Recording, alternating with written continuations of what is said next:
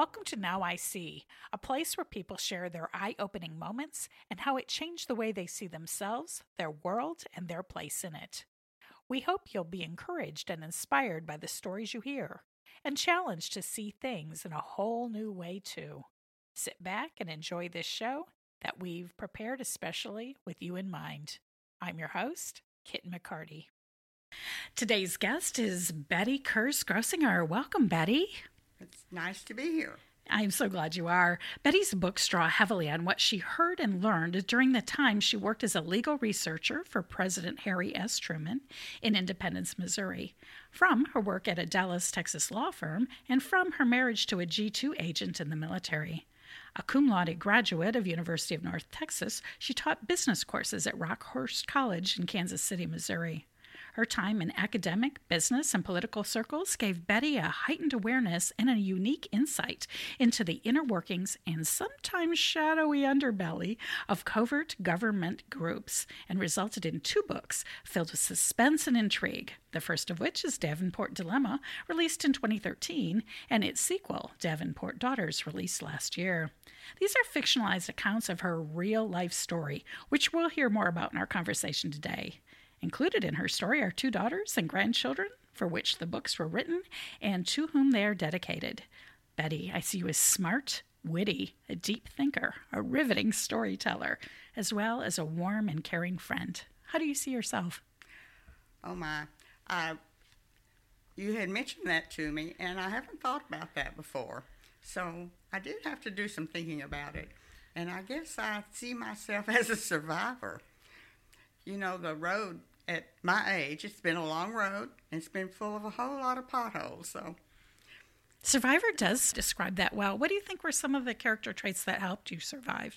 I mean, a lot of people come up against adversity and they can't get past it. They never move on, but you did. Why? I think having a very strong daddy growing up, he was very insistent that women could do anything, and that was at a time when girls weren't taught that. And he was an electrician, and he taught me how to wire everything. That's great. So, you know, he said there isn't anything you can't do if you work hard enough. He said, except maybe lift really, really heavy things. Yeah, but if you're smart enough, and you were smart, you got yourself into a lot of really interesting occupational things. You're going to school and graduating when a lot of women weren't doing that. You became a teacher at a college level. A lot of women taught at a younger level, which took courage, chutzpah. You worked for a law firm, and not just any law firm, but a very high-level political official working for the president. Where'd you get the guts to try all those things? The law firm just sort of morphed in. I was married and to the G2 agent at that point in time, and we lived in Kansas City, and he was gone a lot, and I had time on my hands. I taught in the evening division of Rockhurst College, but being left alone a lot, I knew I needed to do something else, and I applied for the local law firm out in Independence, and was hired. And then when they found out I had top secret clearance because I was married to a G2 agent, I was scheduled to work for President Truman, and really enjoyed that. That was a unique experience. And yes, it was when the years right after he came out of being president. And he did have on his desk, "The buck stops here." So you're drawn clearly to risk takers, adventurers, people who don't mind standing out. Are you one of those people? No. Oh, that's opposites attract. Not really, but evidently I do like travel. I do like adventures. But there have been maybe a little too many of them in my life. Well, you've processed them well. Is writing part of your process? I think it is, yes. I actually started writing before I could write. I'd draw pictures and make my parents listen to the stories, and I'm quite sure they got very tired of that one. But my dad gave me the only Christmas present I ever remember getting, so it must have been very important to me, was a dictionary that he gave me at 10 years old. Well, I thought I had died and gone to heaven. I opened that book and I read from A to Z like a novel. Who does that? That's great. So I think you can call me a nerd.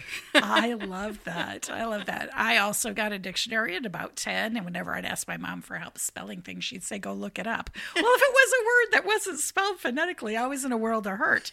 Unless, of course, I had been as smart as you and started reading it from cover to cover. Well, the book still sits on my desk. I love that today. so much. That is so much. I love that book.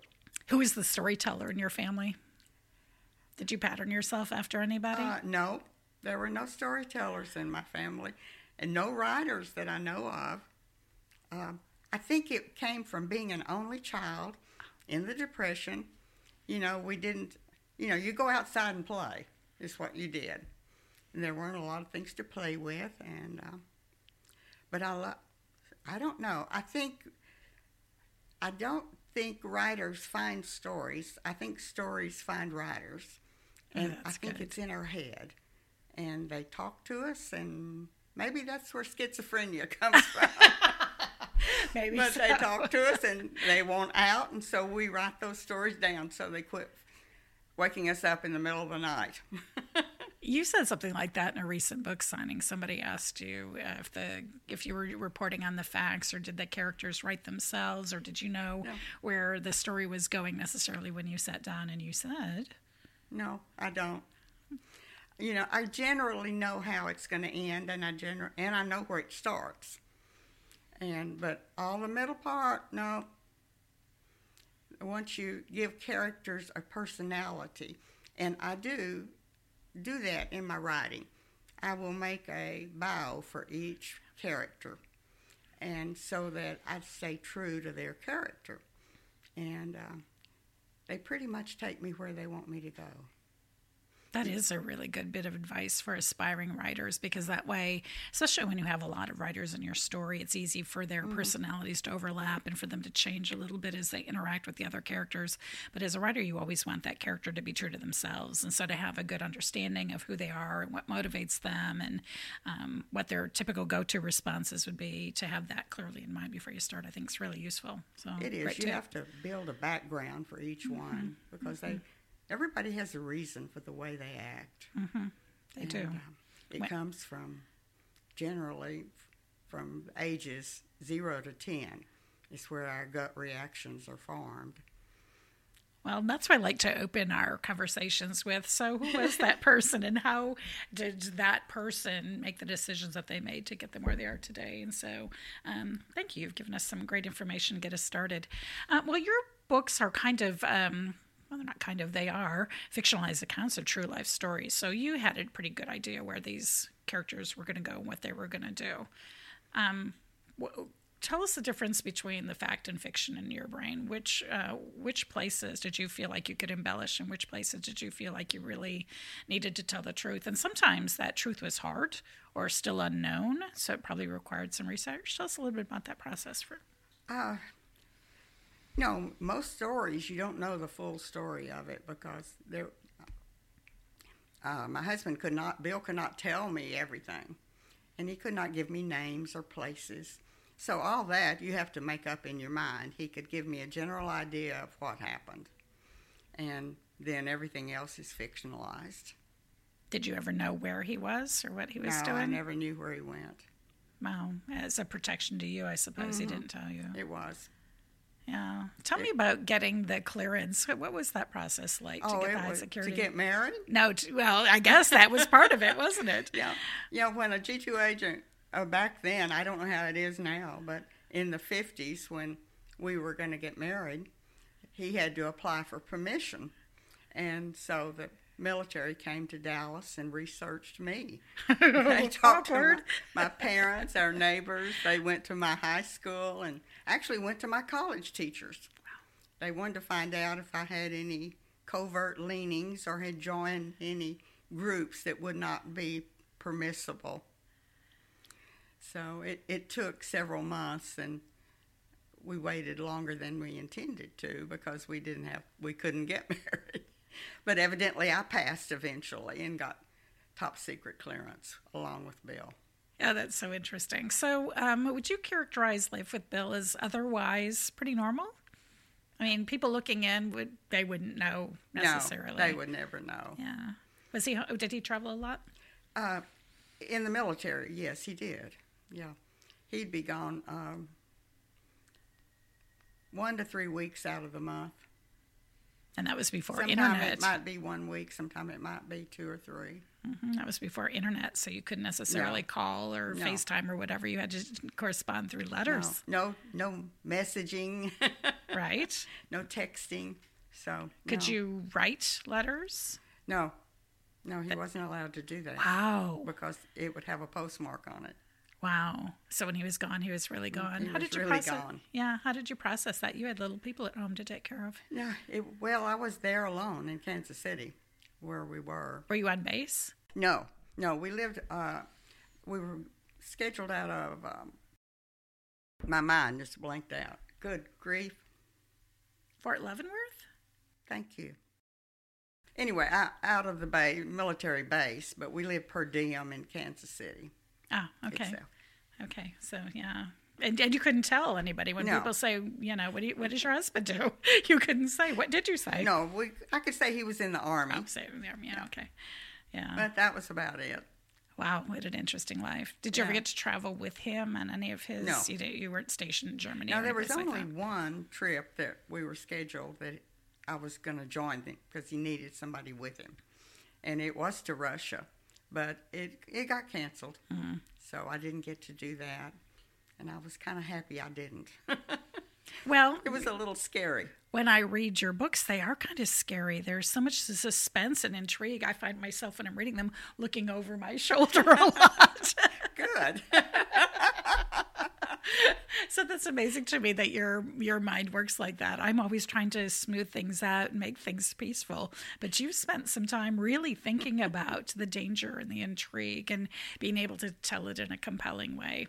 Did you always like suspense novels? I think I did. I think I got hooked with the Nancy Drew mysteries when I was a child. And then, of course, my first love was Daphne du Maurier's Rebecca. And I love the mystery part of it. Well, that's a good thing because you're a smart woman, and there were a lot of mysterious things that you observed and things that were top secret working for the president or working in law firms, things that needed to be held in confidence. Sure. And as an adult, I think I fell in love with, more thriller books like Robert Ludlum and Tom Clancy. Well, yours kind of shadow those. And like I said, I was looking over my shoulder a lot while I was reading them. Well, listeners, we're going to take a break right now. And when we come back, we will continue our conversation with Betty Grosinger.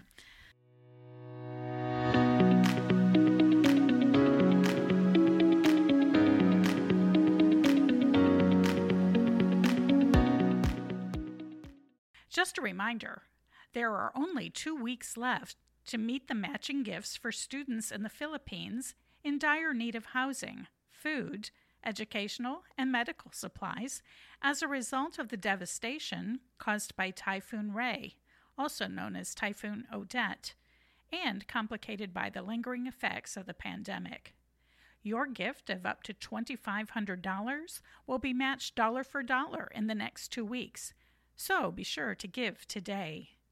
We are also continuing our efforts to help Ukrainian refugees through Bridge Builders International and Relief for Orphans in Kenyan through our friend Nathan Oluumu. To find out more information about these important opportunities and more, visit nis.media and click on the Featured Causes tab. While you're on our site, make sure you've signed up for our weekly email and our monthly Bible studies. We've also added a page for quick links to our featured authors, like Betty. Take advantage of Amazon Prime Days, July 12th and 13th, and stock up on some great summer reads. As always, we hope you like our show enough to like, subscribe, rate, review, and share it with a friend. Our audience continues to grow because of listeners just like you. We'd love to hear from you on any of our platforms, Facebook, Instagram, or Twitter, at NowICPod. Next week, Meet J.J. Orzik and hear his electrifying story, and I mean that quite literally. J.J., an electrician, lost both arms working near a live wire and gained something we all wish we had. Tune in next week to hear his shocking tale. Now, back to today's guest, author Betty Grosinger.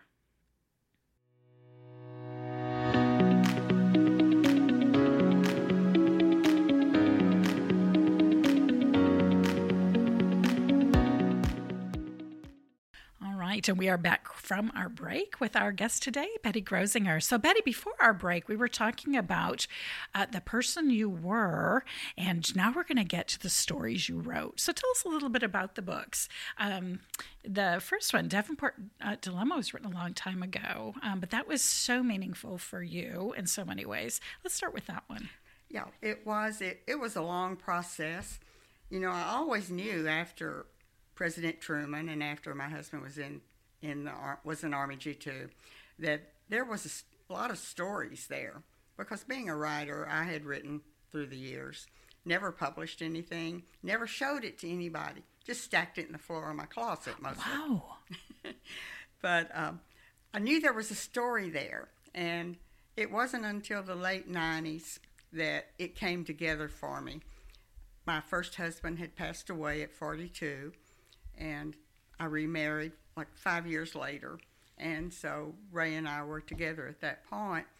And I had a dream that my first husband was still alive. And it was so real that I got up and looked for him. I had never experienced anything like that before. And I could not get it out of my head. And I even went to New Orleans, because that's where the dream was, to look around, because I just knew Bill was somewhere still alive. Wow. And of course he was not. But once I settled down from that, I realized, okay, I have the vehicle for the first book. And that's when I started writing. But the process got interrupted by Ray's 5 years of very bad health and me caretaking. Mm-hmm. And after he passed away, I pulled out the book again, and I thought, okay, now is the time for me to write. And so I got serious with it. And I had written a little bit now, through the years on the story. And it had resonated in my mind. And most of my process goes on in the middle of the night. Many writers say that. My head, it just works out all the problems and tells me the characters tell me where we're going. And then I get up and put it down on paper the next day. Oh, amazing. I've tried to do that, and I'll wake up in the middle of the night, jot some notes down, and a tablet that I have on my nightstand, and get up the next morning, and I can't read them, or I can't remember enough of the idea. So that thing hasn't worked for me. I'm glad that you can still remember them the next day. The characters don't seem to let me forget the stories. I love that. So, however, they do go silent when I'm going the wrong direction, which I did one time in the second book, and ended up having to delete about 100 pages and go the way the character wanted me to. Oh, I love that so much. I love that so much. Well, I think sometimes the best stories, and for me, certainly the first book, come from that place between what really happened and what might have been. And I think we spend a lot of our time there, maybe more than we should, but I think people think that. This is the hard, cold reality. Did we miss something? Is there something we could have done different? Is there something still left for us in that place where we are and where we'd like to be? And I think that Davenport Dilemma kind of did that. Maybe that is the dilemma. It's caught somewhere between the real and the might have been. Did you feel that tension? Were you writing from that place, or was there something else? I think I was. I really wanted to give my daughters a feeling of their dad's personality. Mm. And I think that was part of the impetus for doing the books. And, of course, that's who Josh, the main character, was modeled after. And, trying to give them, okay, what we can do, let's pretend and do a what if he didn't die, when they were young. Well, it was a very tender moment when they were all gathered around you at that first book signing, and you told them, "I wrote this book for you," and there were some tears. It was very sweet, because they knew it was a labor of love and it was a hard story to tell, but you persevered and you did it, and it's a good story. And it persevered into the second book because I knew the second book before I ever finished the first one. Oh my goodness! How It did just you took keep them forever apart? to write it. Well, yes. How did you not tell the story before its time? I guess that's good writing. I don't know. You just don't. Well, you're a better person than me. If I know a secret, I have to tell it. And you knew the secret. You knew that there was going to be a sequel. So let's talk a little bit about that. That was a long time in coming. Why? It was because Ray had little over 5 years in ill health, and I was delayed there. And then I started writing it, and then I published the first one after he passed, and then I was moving to another location. And when you've lived in a house for 50 years, it takes a long time to clear it out. It's a thing. There's more junk in those in houses. Well, and memories you need to move. and treasures. Yeah. Yes, You should move every 10 years so you clean out a house. That's amazing. Some people write through their grieving process. So while you were grieving, saying goodbye to Ray, some people write during that time, but you took a different path. You kind of sat on that and you let it write itself in your head, or did you just shelve it all together? I really didn't do that type of writing after Ray. Now, after Bill died when we were so young, there is another book in the stack back there. I was going to ask about that, the Closet Chronicles. Unhappy stuff. You chronicle. And when I'm in grief or pain, I tend to write in prose. Yeah. And so there is another book back there. I'm hoping so. But no, that one won't be published. But do you use it as source material? no, I don't. Do you go back and read them? I don't think my girls have ever read it. I have, but it makes me cry. Me too. It takes me back too far. Yeah, I have journals that I've kept over the years. Once you have been able to come to peace about a death, you want to keep it there. Yeah. Your love never dies. People never die in your head. Right. You just have to find a peace about where they are and where you are. Yeah. And it's not easy. It's not easy. And we're back to that gap between where we are, reality, and what might have been. Yes. Yeah. It's an interesting place. And I think a lot of us spend a lot of time there. But only few are brave enough to really think about it. And I'm glad you did, because it produced some wonderful readings and some great entertainment for the rest of us. So what was the driving force behind this sequel? I think even right after you released Davenport Dilemma, you were already talking about the sequel. Yeah. You knew it was going to be at least 2 books. I had the story in my head. Yeah. Yeah. It was just a sequel. I just want the daughters were going to come up a little more prominent, and it just had to be written. I'm so glad you did. So I was thinking maybe it took you so long just because self-publishing is a challenge. No, you went through Abbott. No. Yeah, you had a good experience. No, it was fine. The first one was more difficult than the second. Because it's the first one. Of course. Yeah. There's more things you have to learn. Yeah. And then there's things you have to unlearn about publishing. And, of course, the first publisher merged with another company. Mm-hmm. And so then I went with a different publisher. Yeah. A lot of people do that, especially with the time gap that you had. With the time gap. So how can people find your books? It's on Amazon, and just go in and you can either Google my name, Betty Kurz Grossinger, or Davenport Dilemma. Okay, or very Davenport good. Daughters. We're going to make it easy for our listeners by including that information in our show notes and on our platforms. Where can people get in touch with you? If you got a website? Yes, there's a website, BettyKurzGrossinger.com. And also a Facebook page. Good. And it is just the name of the first book, The Davenport Dilemma. Okay. Well, we'll include that information in our show notes as well. We can talk there, and I would love it. Good. Well, you are a wonderful person to have conversation with. This has been so much fun for me.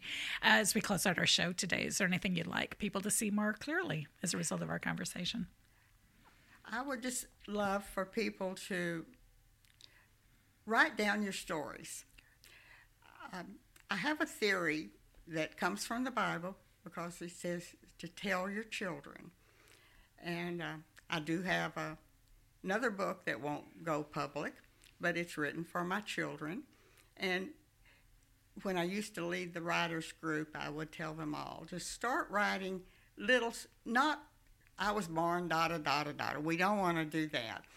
Just start with a little story, 1 to 2 pages, maybe 3. Something about what happened to you. What was your first date? What was your first childhood playmate? Tell the stories. Stick it in a loose leaf binder and leave it for your children. Someday they're going to want to know. Oh, absolutely. And everybody has a story. Yeah, everybody has a story. And I love that. And, of course, mine has the thread of Jesus that runs throughout the story. And starting with my grandparents. And so I wanted them to see where it started for me and where they can follow the thread through my life.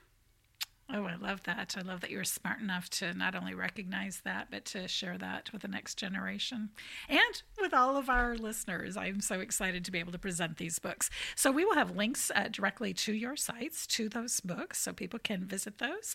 And if you want to continue the conversation with Betty, I guess you're going to show up on her website or her Facebook page. And how fun would that be? So thank you for your time today, Betty. We've sure enjoyed our conversation. Thank you, Kit. I loved it too. Thanks. And listeners, we'll see you again next week. We're so glad you were able to join us for today's compelling story. You can find out more about our guest today by reading our show notes or visiting our website, nis.media. You can also find us on Facebook, Twitter, and Instagram. Special thanks to the team at Headset Radio for their technical expertise and to Becky Salazar for our bumper music. See you next week.